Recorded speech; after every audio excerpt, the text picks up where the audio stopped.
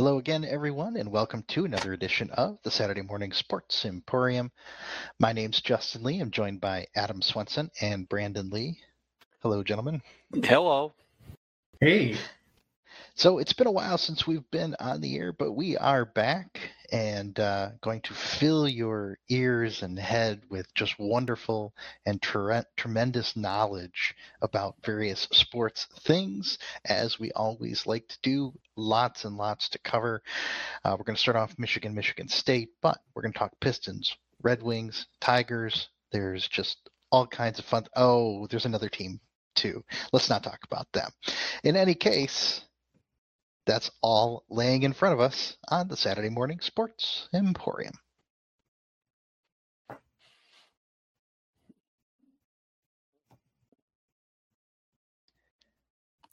So, going into this season of college football, would either of you predicted that Michigan State would be facing each other undefeated at this, well, granted they're playing each other this deep into the season, but did either of you fathom that in any of your wildest dreams?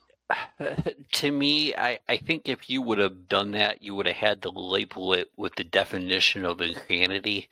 And what I mean by that is that, especially with Michigan by now, Jim Harbaugh teams have already stubbed themselves in the toe once or twice. They just couldn't be able to finish the deal. And then on the other side, the Mel Tucker Spartans, we didn't know what that team was like going into the season, right? And to me, Brandon, the thing that has been most interesting has been the way that they have done it. The Spartans have been just resilient. They just physically wear you out, and then all of a sudden they look refreshed by the end of the game because they've pummeled the other team so bad physically that there's nothing left of their opponent at that point. But all of a sudden they're like Rocky, for heaven's sake, right? Where Michigan has been so strange because the team that we've seen play actually for the first time in in the Jim Harbaugh years play with swagger. I mean, there's a confidence, there's a swagger. And oh, by the way, it helps that you have quarterbacks that can throw an out pattern. And no, you just don't have one, you have two. And as a result, it's weird how different these teams are until today. Then all of a sudden, I felt like I was watching the Spartans play at Michigan Stadium against Northwestern today. That was kind of strange because it was a very much a resilient team like the Spartans versus that swagger. So. Yeah, I don't think there was any way to predict what we have in front of us. Certainly on Michigan's schedule, the game at Camp Randall was marked as an L. Playing at Wisconsin. Wisconsin was supposed to be strong this year. They have not looked it. On the whole, the two teams did have relatively easier schedules. And so, it wouldn't have surprised me to see maybe a loss on the state side or a loss or two on the Michigan side going into the game. But they've found ways to win, and both teams have been tested by less than Big Ten opponents, but have figured out ways to win. And in the past, both teams have figured out ways to lose those games, particularly State in recent years has found ways to lose a lot of the games. They're now finding ways to win. And I think Adam hit it on the head with State.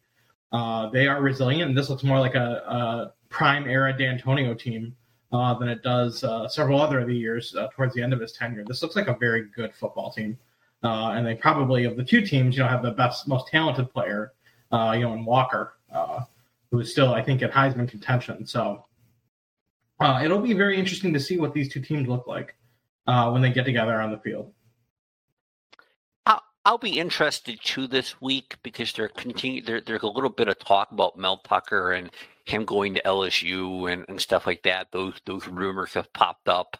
I don't really think there's a lot of credence to it. I think that Mel is probably, in the whole scheme of things, knows that probably for him, it's best to continue to try to develop the Michigan State program, and probably in a lot of ways, it's more job security than he would necessarily have down in an LSU.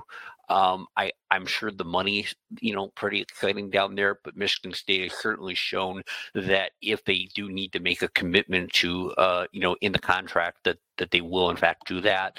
And I wonder how much of that will be brought up to and cause a bit of a distraction going into this Michigan game. I'm hoping not, but we know how these things work, and that'll be interesting. And I think, on the other side, going back to Michigan, the one thing again I want to express is that it's so much easier to play a football game when you've got a really good defensive line and you've got quarterbacks that can make throws. And I mean, they have two quarterbacks that can make throws. But McNamara and McCarthy has come in, and he has shown that he can absolutely play both a little bit today, but certainly in that Wisconsin game. And this is that's the and for all the talk, and that has been the chorus for the most part. How is it that a guy like Jim Harbaugh has not been able to bring in a quarterback, and now he has two of them? And boy, does it really! I mean, it makes a tremendous difference. And I think that's something that's very understated as it relates to this that team. And I will be very fascinated, not even beyond the Michigan State game, but then how the rest of the schedule plays out, including the Penn State game, where Penn State actually looked really good at the beginning, but now they seem to be sputtering. But I think that's because of their personal quarterback situation. So, yeah, Penn State's actually in a life or death with Illinois right now. They're in overtime, tied at 13, so that'll certainly have plenty of implications. I think to your point about the quarterbacks, it's really been laid bare how much Harbaugh has failed in quarterback recruitment, seeing how some of his past quarterbacks are faring around the country. Two guys who had a lot of hype and thought we were going to play a lot of games and have a lot of success here. U of M, McCaffrey, and Milton are, Milton looks like a complete dud. McCaffrey is at a very small school and doesn't seem to be doing a whole heck of a lot. And so you just wonder, knowing what, Patterson's limitations were as well, how much he handicapped this team, Adam, since Rudok's here, with poor quarterback recruitment, and what could have this team been if he had better quarterbacks in place. And, I do think that Cade McNamara has a good arm, but I think it's only a matter of time. If you watch Michigan, McCarthy is just so dynamic. Yeah. You put McCarthy on the field against Michigan State, and to me, he's maybe the second most talented player on the field, maybe after a guy like Walker, or Aiden Hutchinson. So he just has that juice. So, more than the game itself, I think both programs seem to have some pieces in place that leave room for optimism. So one of the things that's a little bit different, and we can definitely drill into the upcoming game, but one of the things that's a little bit different in college football this year is it's not dominated by the same 3 or 4 teams. And I think that's a really interesting thing. I mean, LSU's, I think, 4-2, Clemson's lost a game, Alabama's lost a game, Ohio State's lost a game, even though they're ranked higher than both Michigan State going into this week. And we'll see how that shakes out. But what gives? Because I really wasn't expecting it. And we've even talked about it in the past, how college football had kind of gotten stuck in a rut because NFL talent typically flocked to one of a very small handful of schools. Well, my takeaways again, because we just talked about quarterbacks, right? So LSU doesn't have Joe anymore. Tua is no longer, and Jalen Hurts are not at Alabama, and some guy named Trevor Lawrence is not at Clemson anymore. So I've just rattled off quite a list of really prolific quarterbacks, college quarterbacks in the last couple of years. And again, we just got done talking about finally there's quarterback play specifically at Michigan. Boy, it's so much easier to win football games where you got a guy who can throw the ball downfield. And I think it really kind of plays to where college football is today, right? Versus 20, 30 years ago, where it was not about it was not as much about the quarterback because the passing game wasn't nearly as prolific, right? Now you got it where you absolutely have to pass the ball, even in college football, to be successful. I'm going to go a slightly different direction with my answer to that. And I don't disagree with what Adam's saying. I think it's really as much the disruption due to the pandemic as anything. You know, what Ohio State, Clemson, Alabama, what they had, LSU, maybe a little less so than the other three, was entrenched systems, right? They're machines. And they have their cycles, and they go through their cycles, and they execute on them. And they're better than everybody else because they have the infrastructure, the talent flows there. But you begin to disrupt that. And you begin to throw in, you know, some wrenches here and there. And how many games did the teams play last year? They did not all get a full season in.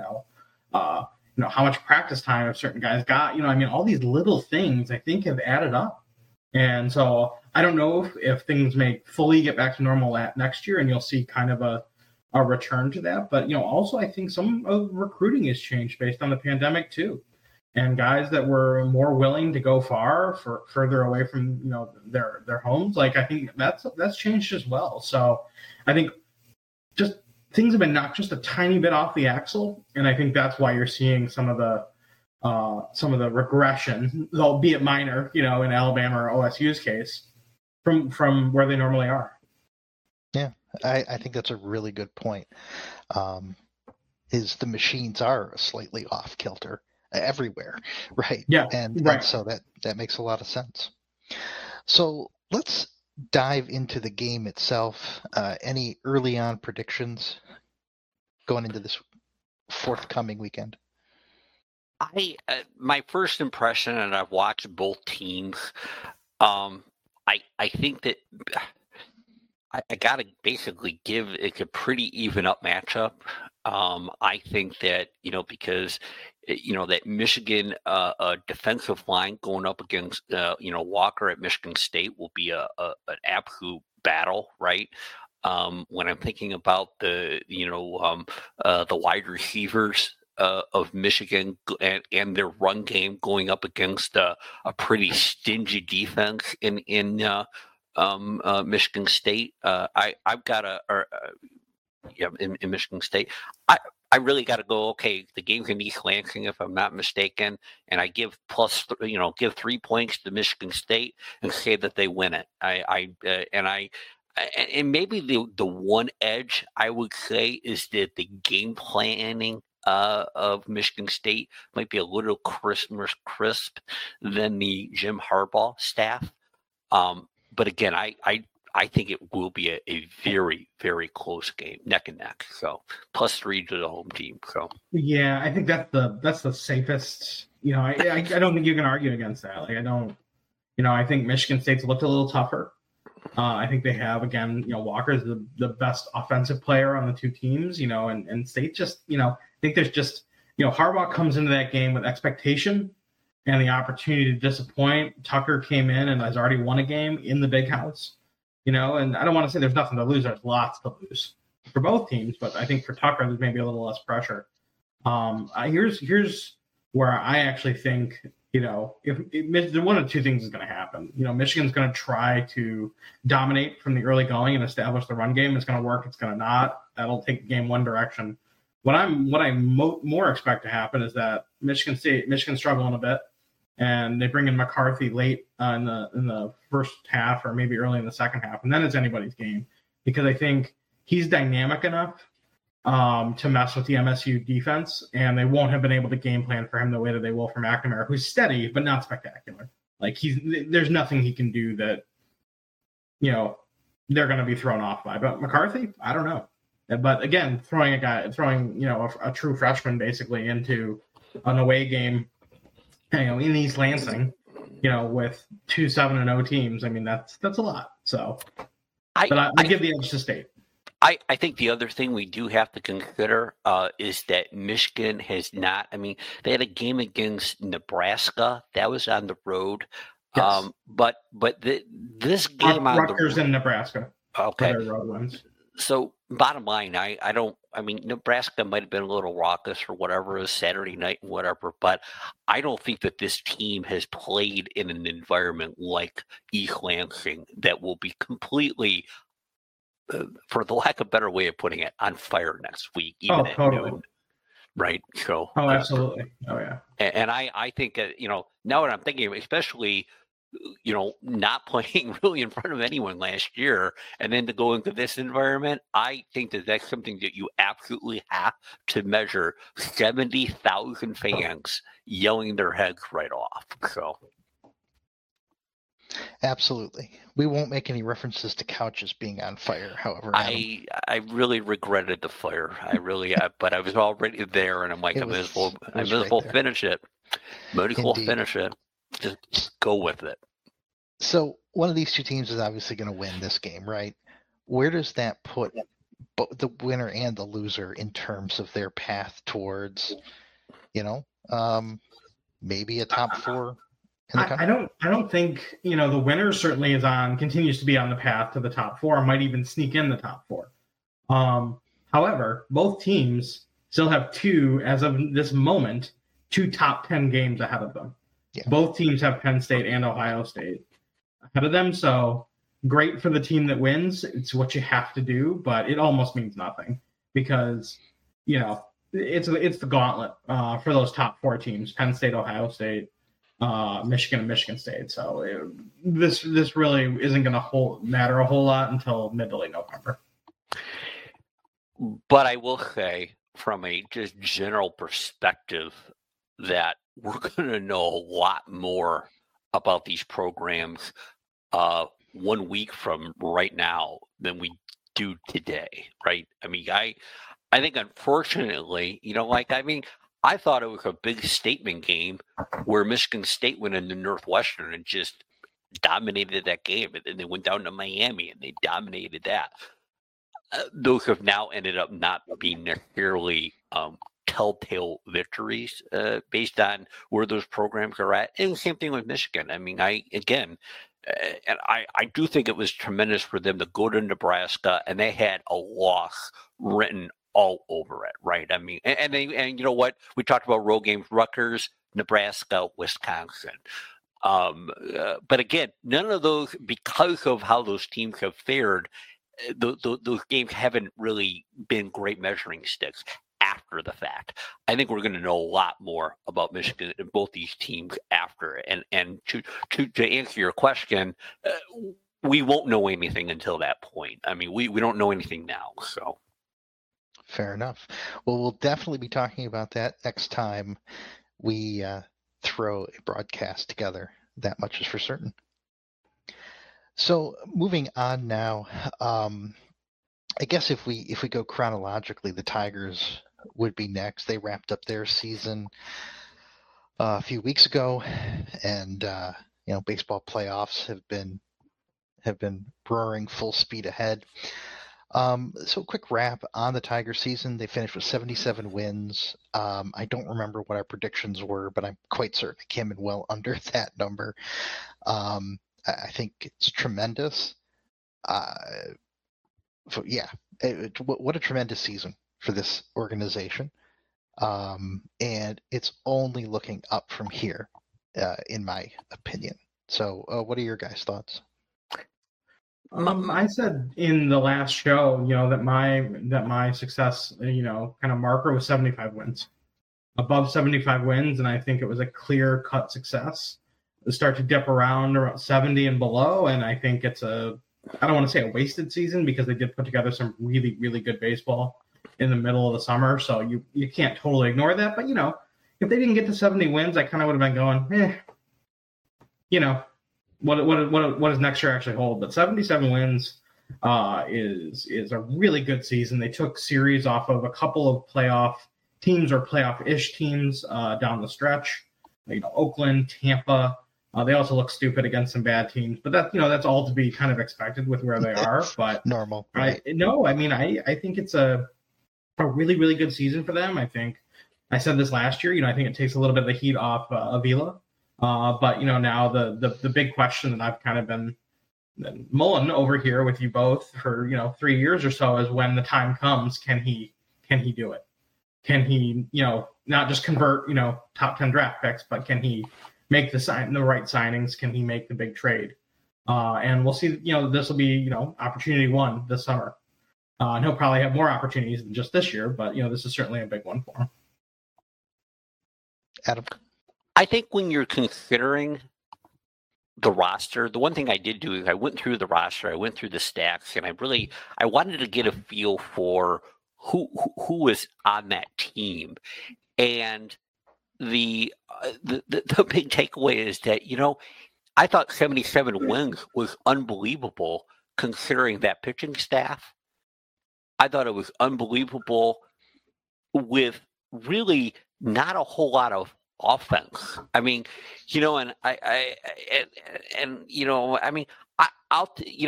I'm taking a look at that lineup right now, and I think Brandon, you're the one going, who's going to be on this team when they're really, really competitive. When they're playoff contenders, and it was not a lot of those guys. And I think now, like one guy that I think is definitely going to be there, that's on the Major League roster today, is Jammer Candelario, right? He's a guy that was absolutely, but I was amazed by how terrible his batting average was, with the fact that he led the majors in doubles. That's where, so to me, the 77 was extremely impressive.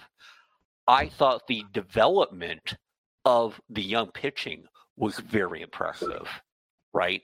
Mm-hmm. And I think Brandon said, I'll reiterate it.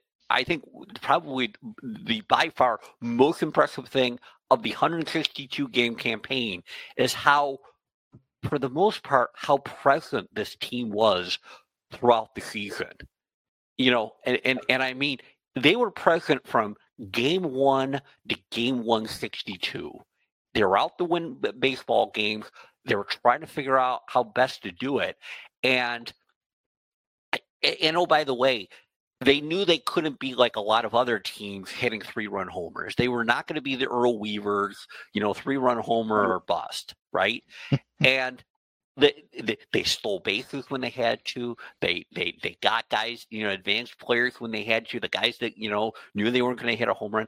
They made those things happen, and that was the most impressive thing, especially considering what this roster will look like going into the next few seasons. Well, go ahead. I was just going to say, I think it's, and this is where Avila, he should get a lot of credit, for two in particular, and I give him some credit for the latter. But, first is the Grossman signing. 23 home runs, 60 plus RBIs, and 20 some odd stolen bases out of Robbie Grossman is a hell of a sign. We were all kind of like, huh, what, why? But hey, it worked. And then the others, of course, Akil Baddoo. And so, I actually disagree. I mean, I think Miguel Cabrera was, the fourth or fifth best batter for a lot of nights. Scope was on fire. They were protecting him. He wasn't protecting them, especially Scope. And I know Candelario's average, dipped towards the end of the year, but he was hitting 280, 290 for most of the season. So I think they had some good bats in that lineup, some really good bats. I just don't know.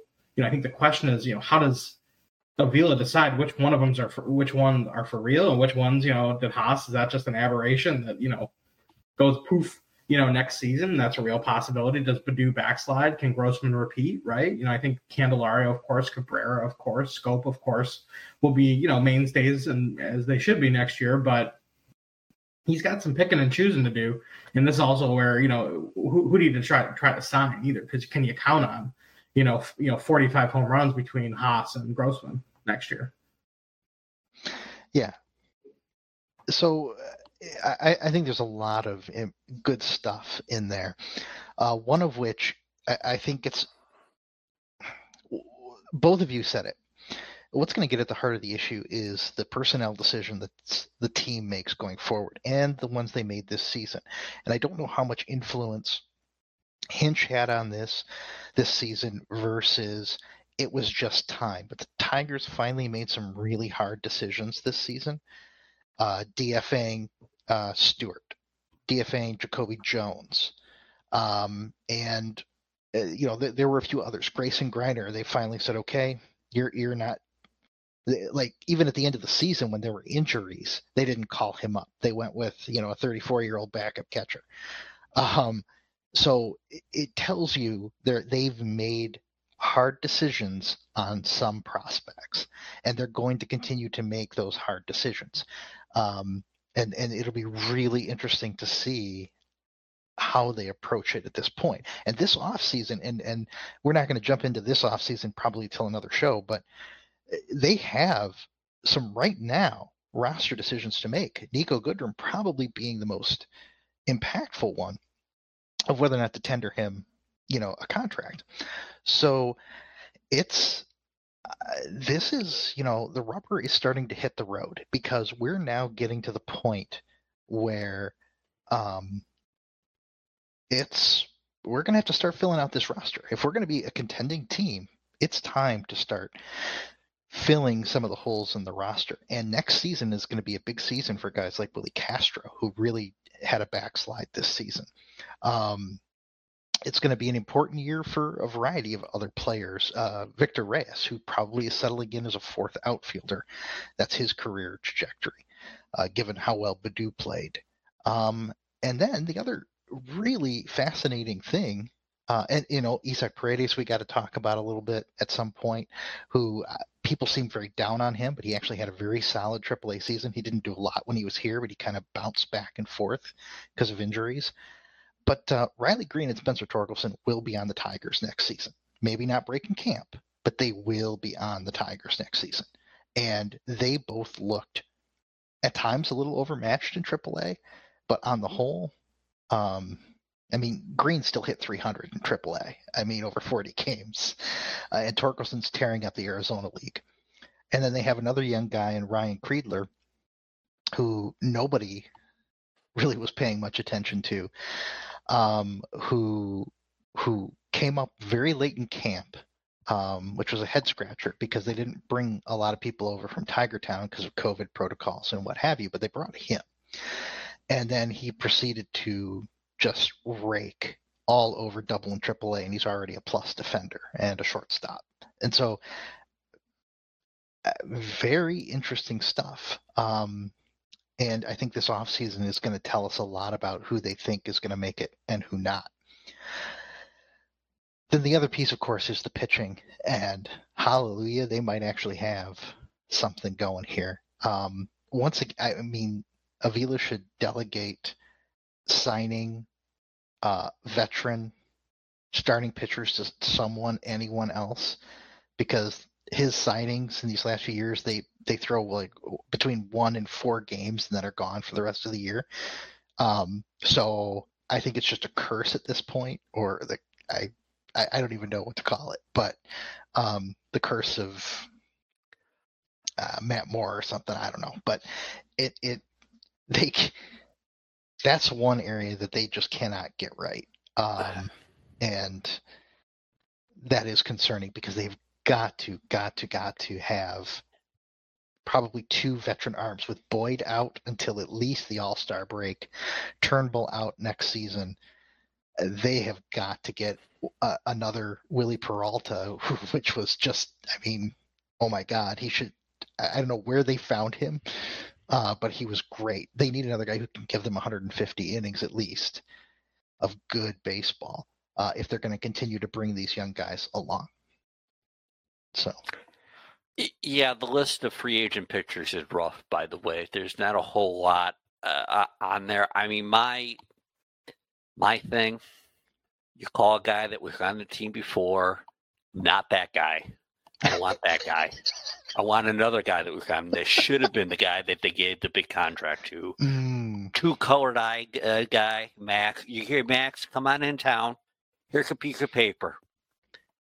Write your number, and we'll sign our thing, and let's move on. Because I think Max is the guy that can be that veteran to those young pitchers a lot. And then again, Max is a pitcher, not a hurler.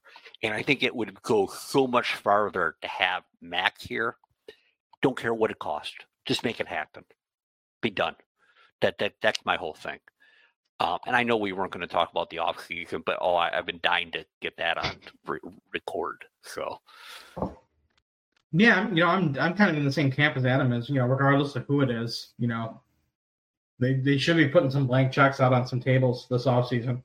And I think they need to overspend as they have in the past, and I think they need to not assume that there can be carried, frankly, by a bunch of 18 to 25-year-olds. Which they really were. I mean, if they don't get what they got from Turnbull and Mize and Skubal and those guys last year, like this is another 60-win team, 65-win team. So they need to go out there and give these guys some help and make it so that Mize doesn't have to go out there and have a Verlander-esque rookie season, which he did. Give these guys some help. Let them backslide because they're going to. And then let them reemerge as what they could be. And I think in Mize's case, it is a number one pitcher. It is a Cy Young contender. Like he is all that. So yes, but you gotta make it so that he doesn't feel like he's coming into his second full season having to carry this organization. Very true too. And the other thing I wanted to touch on regarding the pitching is I really like the way they handled the pitching staff this year. I wasn't sold on it at first. But I really like the idea of having them throw 4 innings, so that they remained in their rhythm throughout the season. They got used to, every 5th day, I'm getting the ball, doing the workout routines in between. Because in the past, what teams have done is, okay, you've reached your innings limit, you're done in August, and then that's that. And I like the way they just kept it going, just. So wait a minute. So you're saying this was intentional? It's not because they didn't have enough chairs in the bullpen and dugout? Yes. Oh. Wow. I just thought they were short on chairs, and here there was a whole strategy behind it. I just thought, hell, it's been 3 innings. We've been making Soto stand. He needs to sit. He might have to pitch. So let's just send somebody else out there. We'll free up the seat. Well, now, I don't particularly care for how often he makes pitching changes after that. But I do like the strategy that they had with Skubal and Mize, as opposed to just cutting them off at, 150 innings. They, kind of extended their seasons out a little bit. I promise you at some point next season, or whenever the Tigers contend again, I'm going to go off in a rage about AJ Hinch's use of the bullpen, because I will. But from the young perspective, I liked it. Will he let Jose Valverde throw 75 pitches against the best team in baseball? Okay. No, he will not do that. 1, because Jose Valverde doesn't play anymore. But 2, because I'm talking hypotheticals here. Like, let's just say you're playing against a world championship caliber team with 3 or 4 Hall of Fame batters. Sure. Let's just say that Jose is throwing about 87 today. Maybe 60, 70 pitches seems like the remedy. Maybe hit a couple out of Fenway. Maybe they're still bouncing in the street. I don't know. You tell me. It must have been happening during a smoke break down in the tunnel back of the locker room, maybe. So. Look, Jim's like, I'm enjoying my fettuccine Alfredo. Jose, stay out there and get it done. Or was that the app that wasn't a Leland? No, or was that the other guy? I mean, the game I'm referring to is absolutely Leland. Oh yes. Okay. Yeah. I already forgot the guy that managed after that. Brad Osmus, the genius. Yes, Brad. Yes. Yeah, where is he these days? Unemployed, right? I think he owns a set of car washes in Los Angeles. I don't know. So yes, we're still angry about that game with Valverde. I'll never forget. I'm actually going to go. I have no idea what year it was in, but I'm going to find it today. Don't you worry. Excellent. So anyway, a quick recap there on the Tigers season. If you had to throw a grade on it, what would you give it? A-. Yeah, I mean, same here. I mean, just really kind of taking into consideration what you saw. Again, just you got through the season, and none of the young arms were hurt. I mean, I'll outside of Spencer Turnbull, who really was starting to look fantastic, right? So, but and you've got you feel like you got the beginnings, not next year per se, but maybe the next year after that. A team that will be not just contending, but they're going to be there. It's not going to be a flash in the pan. And you're excited about specific players and their development, whether it be Akil Baddoo, who really does appear to have some of those tools that you need in order to be really, really good. Mm-hmm. You get concerned about a guy like Jonathan Scope after he kind of regressed after signing the contract, but in the meantime, in a league where it's home runs or bust, you have two guys that can do anything with the bat coming up between Torkelson and Riley Green, right? And that's where then you get. But for this season, A-, absolutely. Yeah, that's where I was at too. And that's a good point, Adam, I forgot to touch on, is I was really appreciative of watching this team play baseball the way we've been asking for the Tigers to build the team for, I don't know, give or take 20 years. Something that plays well to the dimensions of Comerica Park. And being able to, first to third on the base paths, they were so much better this year at that. For the love of God, even Cabrera did it occasionally. It made my heart so much happier to see actually good base running. Well, couldn't it be any worse?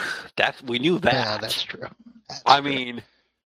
You'd be watching some games, you're like, were they playing another game and I'm not watching? Or it was awful, the base running on this team during the Brad Ausmus years. Awful. Yeah. Oh. Benny Hill soundtrack, and yeah. So we'll talk plenty more, though, about players coming up next year. I have some thoughts on, who stays and who goes and what we're going to see next season. Plus, we'll talk free agency and all that good stuff once we get past World Series and what have you. However, definitely want to touch on two other Detroit teams who've just gotten their seasons underway. We'll start with the Red Wings. Speaking of teams, I'm actually more excited in the Red Wings in some respects. I actually think they might be further along than the Tigers in their rebuild because if you look at the talent they've assembled, the young talent, it's jaw-dropping how quickly they have progressed. Now, they're not ready yet to go win Stanley Cups. I can't possibly imagine, but boy, are they on a good path. Obviously, very early in the season, that's really almost uninteresting. What is interesting to me is Lucas Raymond, first-round draft pick last season, 19 years old, made the club, looks like an NHL player already.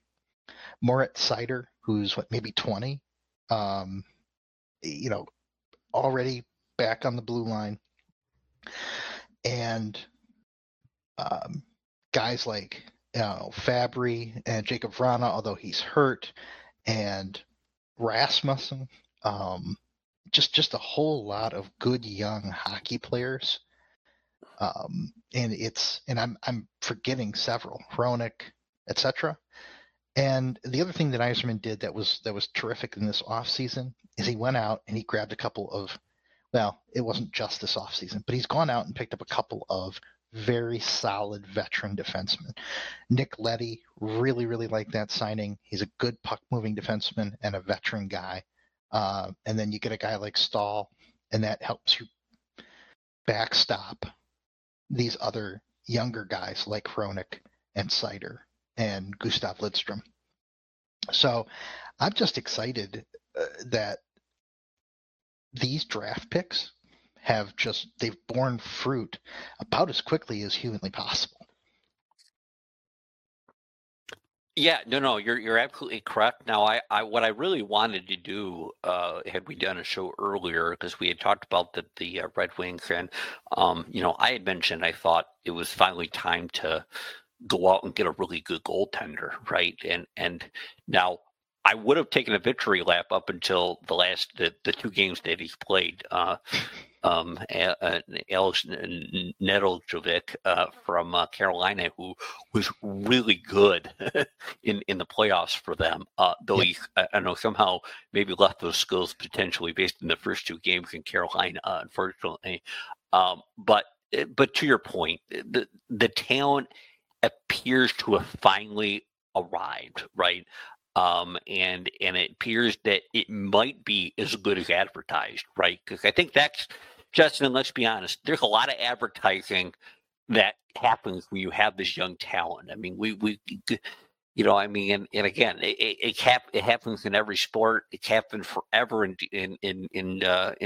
Detroit. I mean, remember the selling of, Sparky was always the best selling guys, Chris Pitaro is going to be the best and whatever. Next and then Brooks Robinson or something. He tried to sell Kirk Gibson as the next Mickey Mantle and all this stuff. So, I mean, we get sold, and in this town, we've been sold a lot. And a lot of times it hasn't worked out, period. And we can go through the long list, but I'll save everyone time this Saturday afternoon. But it finally, especially Cedar coming up, I think that, and Lucas Raymond and stuff like that. And to that point, and to the point that you made, Justin, lastly, this is a team that has desperately needed to figure out what they're going to do in the defensemen. They haven't, their defensemen have not been the Paul Coffeys and the Nick Lidstroms at all. And they might have finally figured out that recipe. And I think that'll go a long way in terms of getting this team where it needs to be. Yeah, no doubt about that. Yeah, what I like about what he's doing is, Justin's point around the quantity of talent that he has, and some of those guys will stay and some of those guys will go. But I think the reason why, from a rebuild perspective, I would put the Red Wings first is Yzerman. Because I think of all of the other folks in the front office, Yzerman has the track record that really is lacking, with the other three teams. So, to that plus the young talent, I think it kind of gives him the edge, gives the Wings the edge. So they're fun to watch too. So, yep.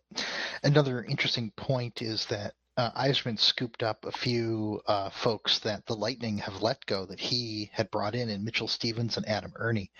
And the Ernie one, I kind of scratched my head when that first happened, but he has blossomed into a really, really solid hockey player. And what's also been good is he did go out and has gotten a few veterans too to help the team along, and they're not far away. I really don't think from being truly a legitimately contending team. And I'm right with you, Adam. I thought, it was a great goaltending pickup, but the first two games, not great. But I think that'll even out as the season goes on. Yeah, I'm not too worried. I mean, again, one of those games was against the best team in hockey, and lots of talent over there in Tampa. So, I'm not too concerned. I think that was still one of the best moves of the offseason in the NHL.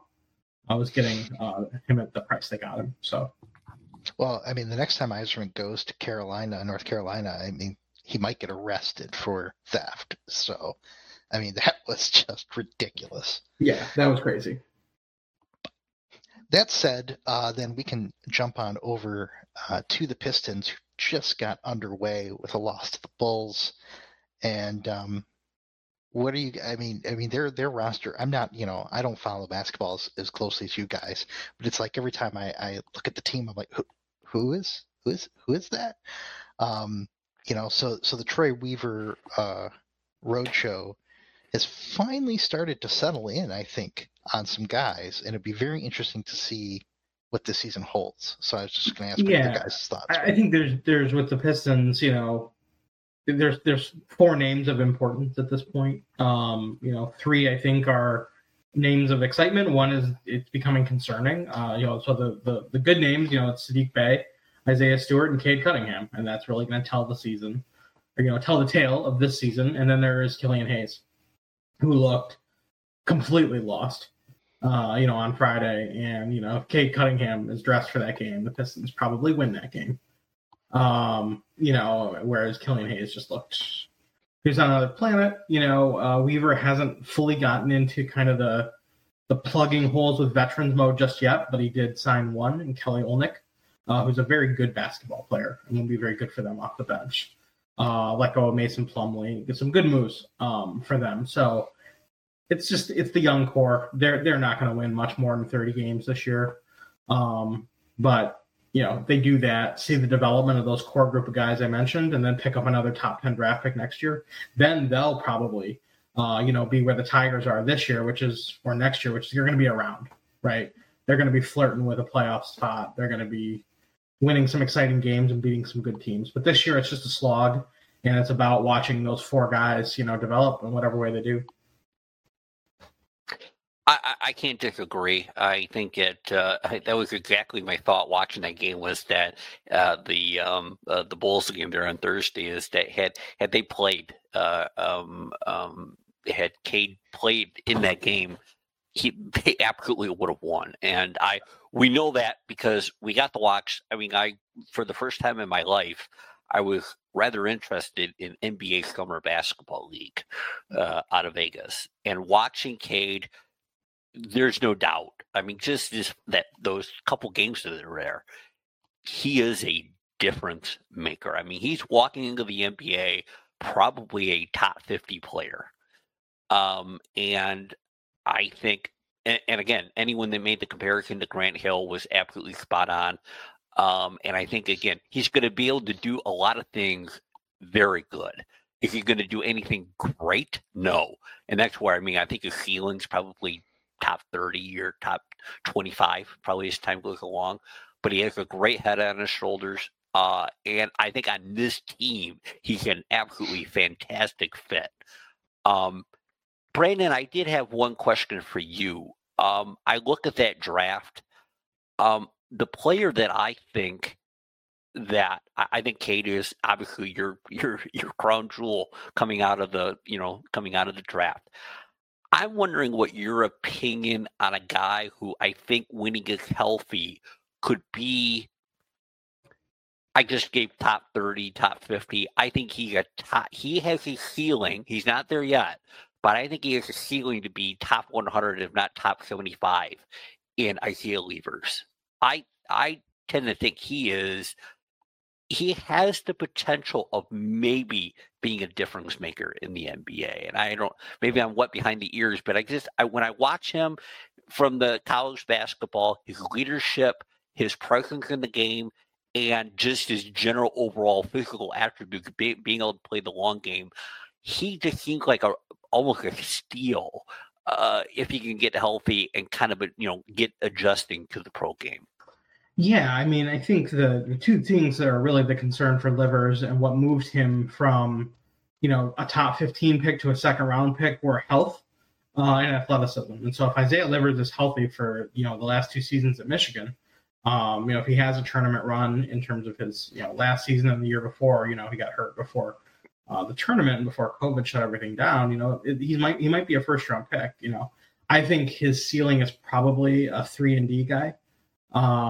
Just because I don't know that he has the athleticism for the NBA game, the way that he kind of get by in college, but he could absolutely be a difference maker. There's no question. And he's the kind of guy that the Pistons have struggled to acquire, really at any point post kind of the Dumars assembled team, which is a guy that can come in and get hot off the bench. The Pistons could not find that guy for the last 5 or 6 years, and he can absolutely be that. He's a very good 3-point shooter.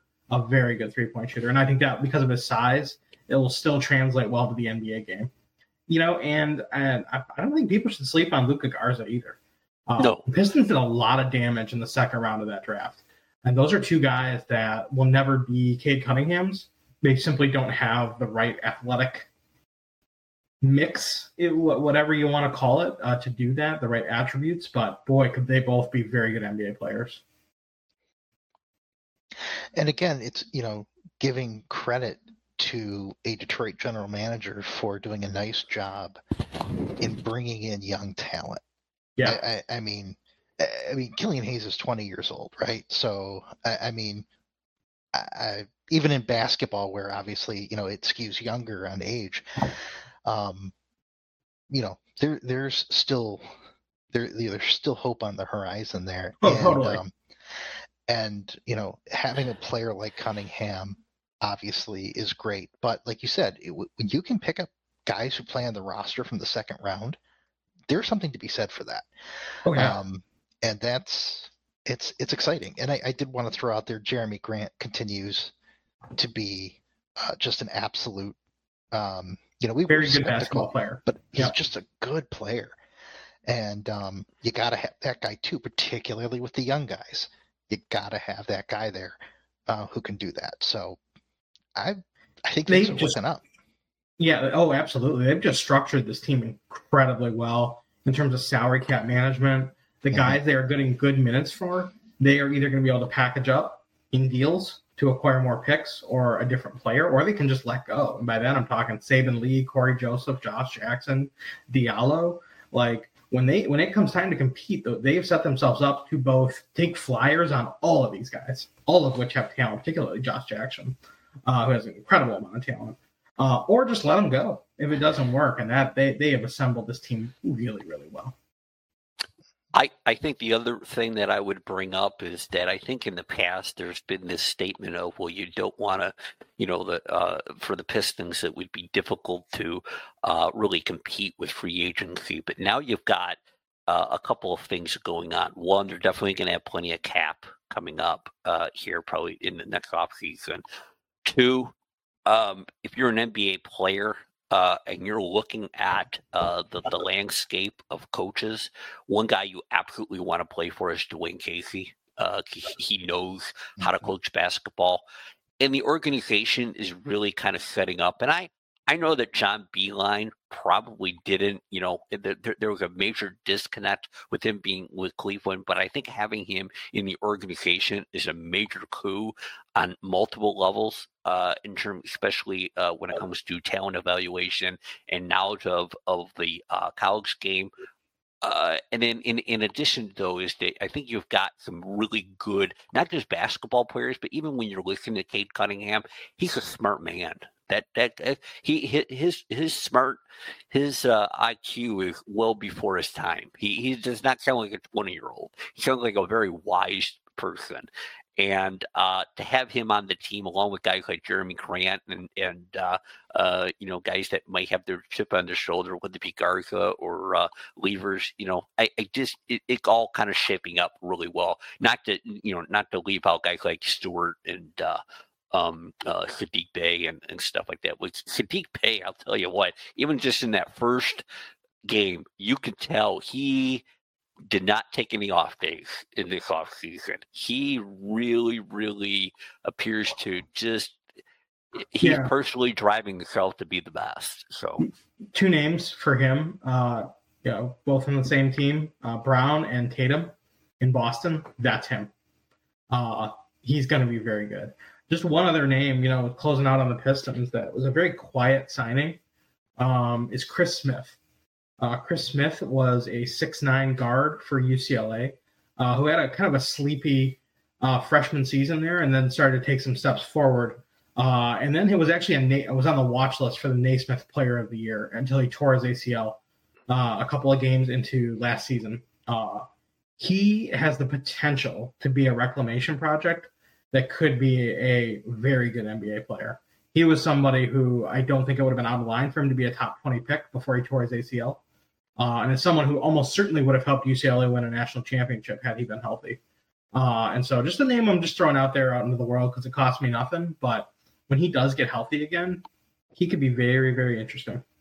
Because, again, he's got, and then again, it goes back to that ceiling, versus the established talent. Like, he just has the body, the attributes that make for a successful NBA player. Like, nobody would have ever said that Duncan Robinson, was a better college basketball player than Garza or even Isaiah Livers, but he had length and he can shoot and he has speed. And like, what has it turned into? The guy hits 6 3-pointers a night now, for Miami. So it really is about getting those guys that have that upside. Yep.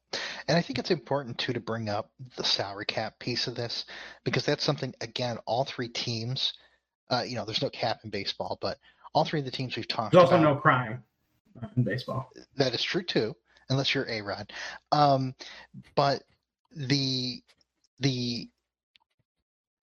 contract management of these teams has also been really good, because again, both Eisner and Weaver walked into, and Avila, quite frankly, although he was part of the organization, so he's got to bear some blame for that. They walked into really bad financial situations. Awful. And all three teams are in way, way better shape. And finally, the Wings finally were able to buy out Frans Nielsen's contract. I've only been calling for that for the last 3 seasons. And so they're taking a big hit this year, but then they're freeing up a lot of cap for next year. Like you were talking about the Pistons, Brandon, and the Tigers are down to one bad contract, and that's Cabrera. And it is what it is. It has always been what it was going to be. And they have plenty of room to do whatever else. So you got to be really happy to be a fan of those teams, because it's been a rough winter, if you will, many years of winter in Detroit sports. And yeah, I would just say I would go further, Justin. I would say if you include, and the other teams are kind of working their way out at this point, but if you include the first, the Patricia era and the Quinn era in Detroit, I would argue we had the 4 worst financially managed teams in pro sports. No, I'm serious. I mean, you're probably right. If you look at the way that the Pistons locked themselves in around the end of Drummond's time, Mm-hmm. the way that the Tigers have, just completely spent through the roof, and the way that fell apart. The Wings had some exceptionally bad contracts. Yep. Zetterberg, these legacy deals, in addition to terrible signings like Weiss and Nielsen, that came after. And then, the Lions, just, literal garbage at all times, including, as I'm sure we'll discuss now. I would argue that we were like the worst managed, sports town in America when it came to money. It's hard to argue with that, quite frankly. Did I mention the Lions are garbage? I think very recently, yes. Okay, I just want to make sure I'm clear on that. So I guess we could talk about the Lions and the Dan Campbell era. I am very impressed with the progress that kicking has made in NFL. I mean that kickers are important. Actually, the kicking this year has been terrible. I know, but just not against the Lions. But not against the Lions. No. You can't have like Mason Crosby miss 4 field goals in a game or something like that, like he did against Pittsburgh or Cincinnati. I think it was Cincinnati. So, and he's done that multiple times in the last 2 or 3 years. I just want to go on record, like multiple times. Oh yeah. No, I mean there's been a lot of really bad. I mean, I will tell you, I've seen a lot of bad, just general overall NFL football played, especially in the 1 o'clock clocks.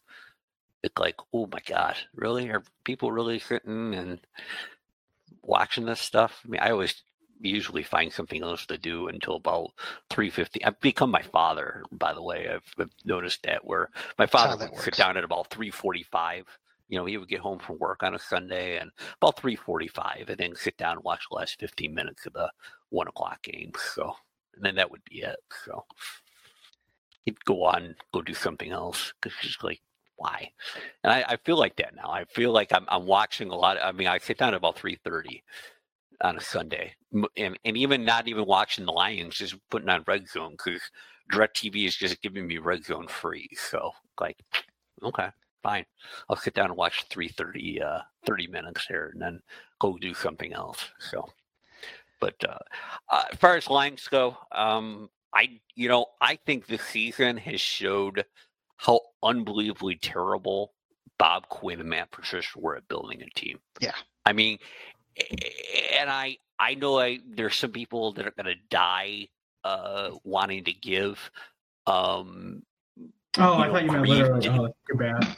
Grief to Dan Campbell, but and crew. But no, I don't even. I just think the one head scratcher after watching him and watching fundamentally how terrible he is bringing on Jared Goff. But I would argue, and then extending the contract, though I think it kind of gives you a little bit of flexibility. Jared Goff is terrible, which is yes, and I think it can help. By the way, I think my biggest criticism of Dan Campbell was bringing in Mark Brunell, a very unseasoned quarterback coach, to coach a very badly fundamental quarterback in Jared Goff. That probably is the worst thing that Dan has done. Period. Yeah, I mean, what I would say is what you're seeing is what one would expect when you hire a bunch of people who have literally no idea what they're doing and put them on a team that has absolutely no talent. I mean, the Lions have had some doozies since 2000 in terms of lack of talent. A stunning lack of talent on this team offensively. A stunning lack of talent.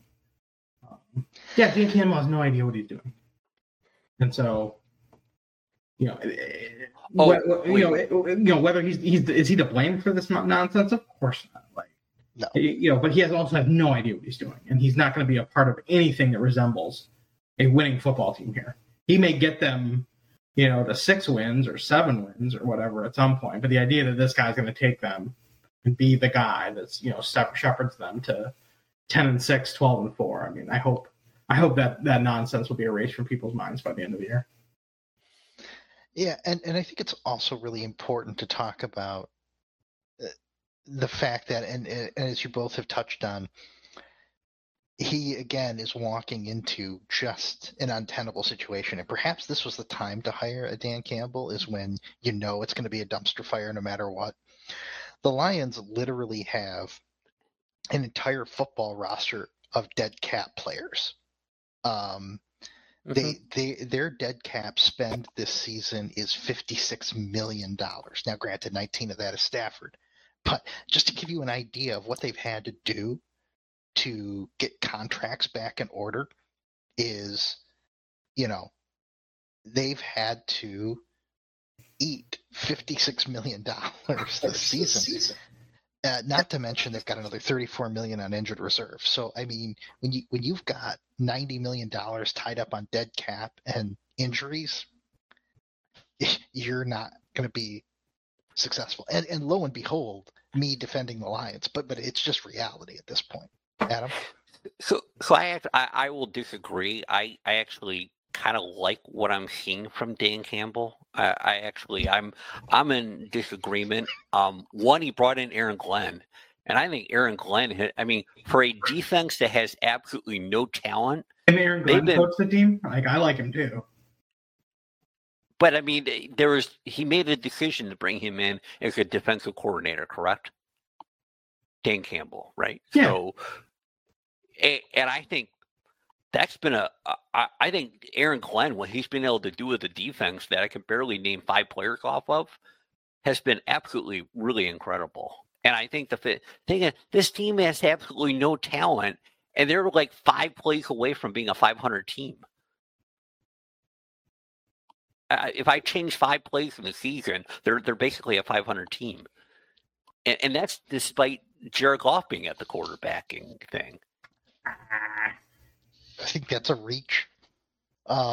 You're right; it has been close. I mean, they could by accident should have won at least a game. I mean, yes. Oh, absolutely. No.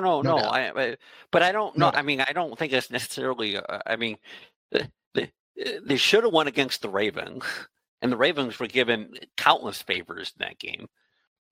The primary one being getting to play the Lions. Right. Well. No, I mean, but again, it's too early yet. The Lions gave up, a 4th and 19, 35-yard completion. I mean, you reserve the right to talk about a play here. They had that play. That was the play they should have made, not the field goal. Oh, absolutely. No. I mean, but I'm just saying. I mean, they had that team in the ropes. They should have won the darn game against the Vikings, for heaven's sakes. And there was another one off the top of my head. But I mean, I guess to me, they've been in games. They've been in the winning spot. Yeah, it didn't work out. Okay, fine. And especially because of the parity and mediocrity of the NFL as a whole, that's where I go, okay. And when you consider how unbelievably not talented this team is, again, we'll disagree and we'll agree to disagree, and that's fine. So. And I do look forward also at the end of the season talking about the Lions draft picks, and where that lands. Again, you can't fault Campbell and the newest crew for really anything at this point. It's just too new. They're just too new of a group. But same old Lions. So with that said, anything else you guys wanted to touch on before we get out of here? Nah? No, not on my list. It was about the only thing that we didn't talk about that I thought was kind of a new dawn in golf with the complete domination of the Americans at the Ryder Cup. And mind you, I don't worry about it. Don't give too much credence to it till they go to Europe and they do it. But I was really, really amazed the complete domination that they did. And I mean, they've got nothing but even the guys that just missed the team. They went out in the fall tour and just went out and they won a bunch of wins and whatever. And it'll be very interesting. I look forward to Europe in 2 years to see how, because that's usually the stinker for U.S. golf in the Ryder Cup. So, for sure. All right. Well, then I guess it is time to wrap things up for another edition of the Saturday Morning Sports Emporium. We'll be back on in a couple of weeks-ish with lots to talk about, including Michigan State, a little bit further into hockey and basketball. Lions may have won a game by that point, probably not. And we'll definitely get into baseball, free agency, and what we see next season for the Tigers. With that said, for Brandon Lee and Adam Swenson, my name is Justin Lee, and thanks for listening to another edition of the Saturday Morning Sports Emporium.